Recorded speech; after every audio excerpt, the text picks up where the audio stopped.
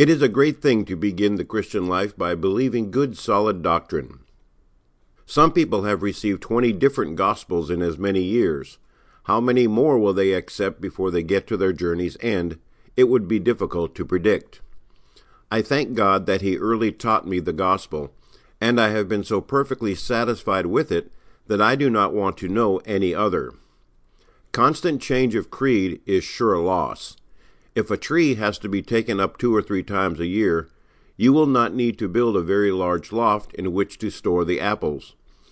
When people are always shifting their doctrinal principles, they are not likely to bring forth much fruit to the glory of God. It is good for young believers to begin with a firm hold upon those great fundamental doctrines which the Lord has taught in His Word. Why, if I believed what some preach about the temporary, trumpery salvation which only lasts for a time, I would scarcely be at all grateful for it, but when I know that those whom God saves, He saves with an everlasting salvation, when I know that He gives to them an everlasting righteousness, when I know that He settles them on an everlasting foundation of everlasting love, and that He will bring them to His everlasting kingdom, oh, then I do wonder.